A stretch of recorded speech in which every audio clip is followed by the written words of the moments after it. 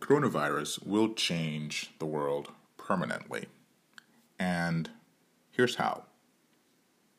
On 9/11, Americans discovered that we are vulnerable to calamities we thought only happened in distant lands. The 2008 financial crisis told us that we can suffer the calamities of past eras, like the economic meltdown of the Great Depression, and now the 1918 flu pandemic is suddenly a specter in our lives. The loss of innocence or complacency is a new way of being in the world that we can expect to change our doing in the world.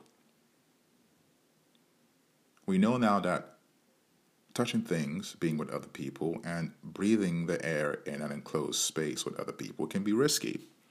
How quickly that awareness recedes will depend on people and really how we have experienced this particular pandemic. It will be different for different people. But it can never vanish completely for anyone who lived through this year at this particular juncture. It could become second nature to recoil from shaking hands or touching our faces, and we may very well all develop a society-wide OCD, as none of us can stop washing our hands now. The comfort of being in the presence of others might be replaced by a greater comfort with the absence, especially with those we don't know intimately. Instead of asking, is there a reason to do this online? We'll be asking, is there any good reason to do this in person? Unfortunately, if unintendedly, those without easy access to broadband will be further disadvantaged. The paradox of online communication will be ratcheted up. It creates more distance, yes, but also more connection as we communicate more often with people who are physically farther and farther away. Another way that coronavirus could usher in a change in our mindset as a society is fostering less individualism. We're now seeing the market-based models for social organization fail and fail catastrophically. If we look at France, if we look at Norway, if we look at many of these other countries, they're working and they're getting things together. However, as our self-seeking behavior makes this crisis so much more dangerous than it needs to be, this may usher in a better appreciation of community and, most importantly, community of a country.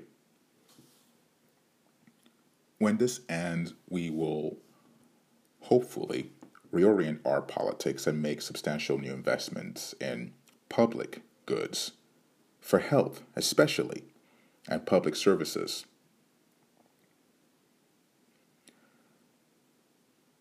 I don't think we will become less communal. Instead, we will be better able to see how our fates are linked. And that's perhaps one of the facets of American life that is so disturbing, in that many people do not seem to know that they are connected to other people. But we are connected. And as we face this existential threat to the world, it's time we see that. And it's time we appreciate that.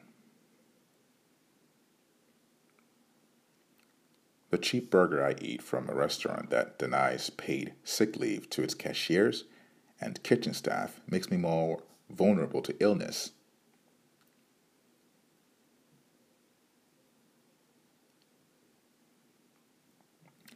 And that's an important thing to think about. We're all connected. What my neighbor does affects me. And We need to see that, and we need to understand that, particularly as it comes to healthcare. If, as it is with this scenario, the average American, if he or she gets sick, especially with something as contractable as coronavirus, coughing, and all that entails, most likely will not go to the hospital, will not go to the doctor, because the cost is prohibitive and the worker, the citizen, has no recourse. It's either get healthy and go see a doctor or lose your job. As a society, we need to rethink that. Each of us individually.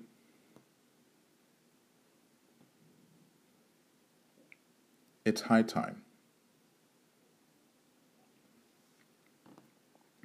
And the economy and the social order it helps support will collapse if government doesn't guarantee income for the millions of workers who will lose their jobs in a major recession or depression.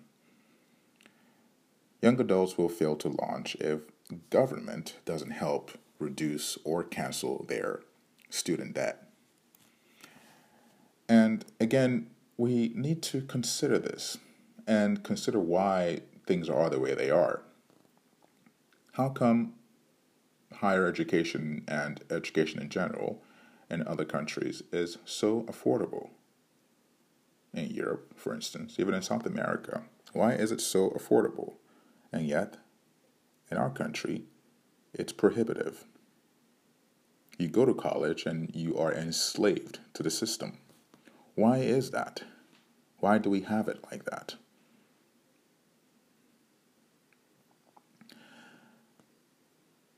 Certainly something to think about. The coronavirus pandemic is going to cause immense pain and suffering, as we are starting to see at this point. And unfortunately, or fortunately, it depends, it will force us to reconsider who we are and what we value. Or better yet, what we want to value. That's probably a better question. What do we want to value? Is this what we want? As we face existential crisis, is this what we want? Could we do it better? Yes, we can. Others are doing it very well, and we can. Perhaps it could help us rediscover the better version of ourselves. Coronavirus could also usher in a change in our vocabulary. For instance, paradigm shift is among the most used and overused phrases in business and really any other domain. Yet, the coronavirus pandemic may be the one case where it specifically applies. American society is familiar with a specific model of change, operating within the existing parameters of our liberal democratic institutions, mostly free market and society of expressive individualism. But the coronavirus doesn't just attack the immune system. Like the Civil War, Great Depression, World War II. It has the potential to infect the foundations of free society. State and local government are moving at varying and sometimes contrary speeds to address a crisis of profound aspect and dimensions. The global economy has entered the opening stages of a recession that has the potential to become a depression. Already, large parts of America have shut down entirely. Americans have said goodbye to a society of frivolity and ceaseless activity in a flash. Just like that. and the federal government is taking steps more often seen during wartime. Our collective notions of the possible have changed already in a flash. If the danger of coronavirus poses both to individual health and to public health capacity persists, we will be forced to revise our very conception of change. The paradigm will shift. Coronavirus will dethrone the tyranny of habit. As humans, we're not generally disposed to radical departures from our daily rounds, but the recent fantasy of optimizing a life for peak performance, productivity, efficiency has created a cottage industry that tries to make the dreariest possible lives sound heroic. Jordan Peterson has been commanding lost male souls to make their beds for years now. The 4-hour work week, the power of habit and atomic habits, urges readers to automate certain behaviors to keep them dutifully overworking and undereating. But COVID-19 suggests that Peterson, or any other habit-preaching martinet, is not the leader for our time. Instead, consider Albert Camus, who, in his book The Plague, blames the obliteration of a fictional Algerian town by an epidemic on one thing: consistency. The truth is, Camus writes, of that crushingly dull port town, everyone is bored and devotes him or herself to cultivating habits. The habit-bound townspeople lack imagination. It takes them far too long to take in that death is stalking them, and it's past time to stop taking the streetcar, working for money, bowling, and going to the movies. Maybe, as in Camus' time, it will take the dual specters of autocracy and disease to get us to listen to our common sense, our imaginations, our eccentricities, and not our programming. A more expansive and braver approach to everyday existence is now crucial so that we don't fall in line with tyrannies. Kant and orthodoxy and environmentally and physiologically devastating behaviors, including our favorite, driving cars, burning electricity, this current plague time might see a recharged commitment to a closer-to-the-bone worldview that recognizes we have a short time on this earth. The doomsday clock is a minute from midnight, and living peacefully and meaningfully together is going to take much more than bed making and canny investments. The power of no habits. Coronavirus could also remove the regulatory barriers to online tools, such as voting and other facets of our lives that we should certainly invest some resource into making more plausible without our physical presence. COVID-19 will sweep away many of the artificial barriers to moving more of our lives online. At least that is the hope once this ordeal is over. Not everything can become virtual, of course, but in many cases of our lives, uptake on genuinely useful online tools has been slowed by powerful legacy players, often working in collaboration with overcautious bureaucrats. Medicare, allowing billing for telemedicine was a long overdue change. For instance, as was revisiting HIPAA to permit more medical providers to use the same tools the rest of us use every day to communicate, such as Skype, FaceTime, and email. The regulatory bureaucracy might well have dragged its feet on this for many more years, if not for this crisis. The resistance led by teachers' unions and the politicians beholden to them to allowing partial homeschooling or online learning for K through 12 kids has been swept away by necessity. And isn't it always the case that we as a society generally don't do anything unless necessity necessitates it? And climate change may be something coming, and the necessity to adjust to climate change is going to be hellish, more so than what we are experiencing. So it should be perhaps something that we start to engage with now.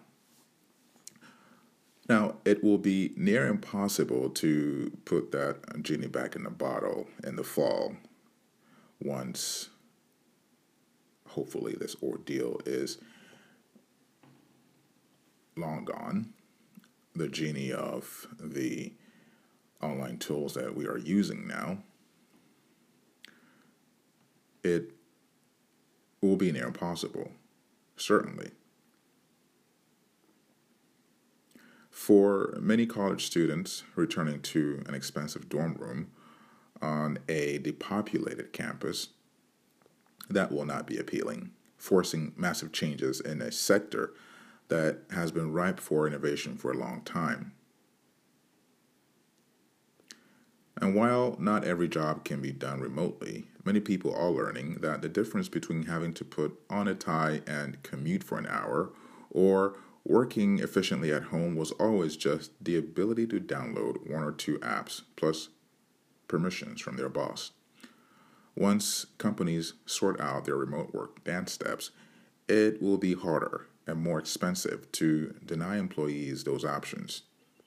In other words, it turns out, an awful lot of meetings and doctor's appointments and classes really should have been an email.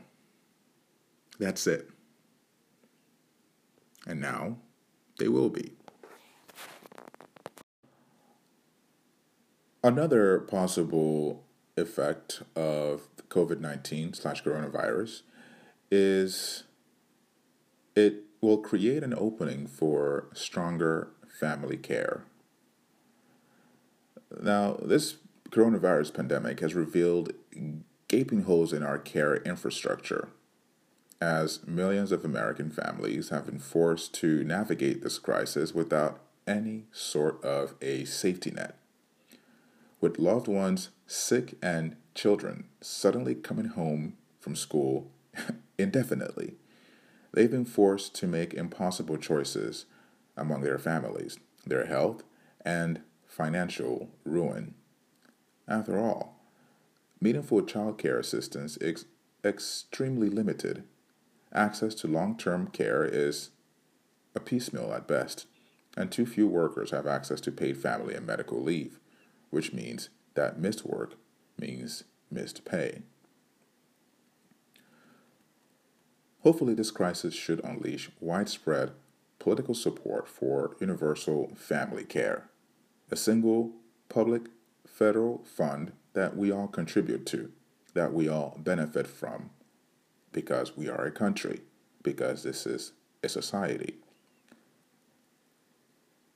A public fund we all benefit from that helps us to take care of our families while we work, from childcare and elder care to support for people with disabilities and paid family leave.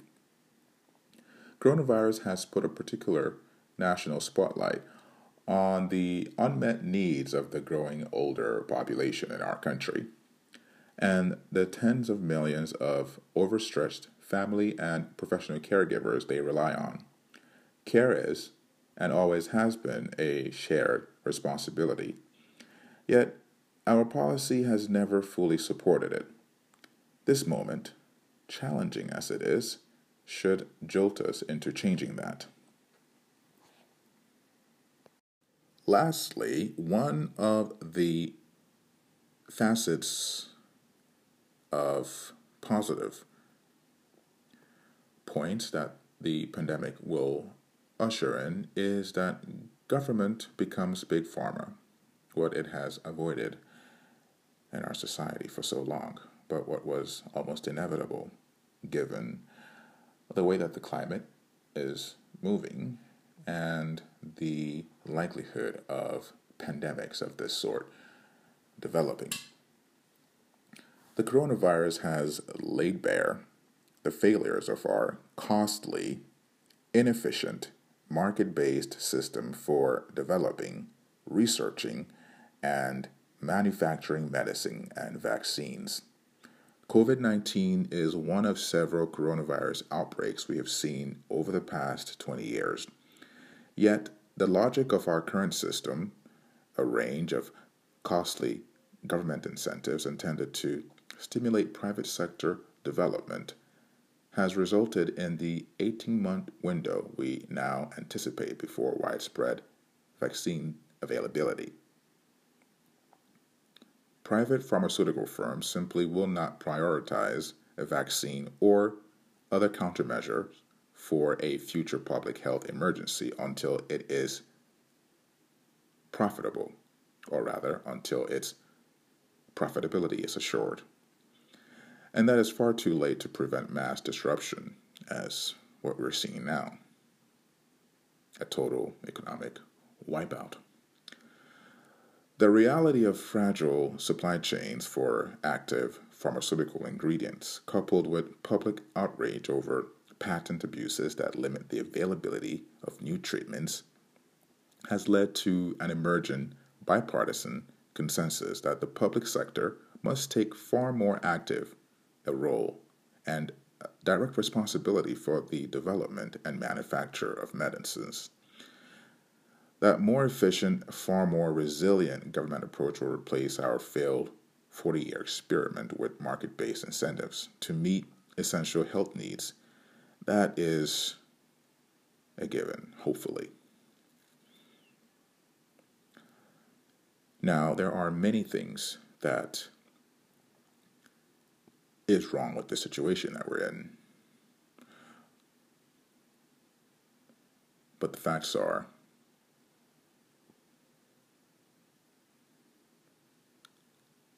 it certainly is an opportunity for change and a reappraisal of our situation as a society, as a people, in relation to this earth, to our environment.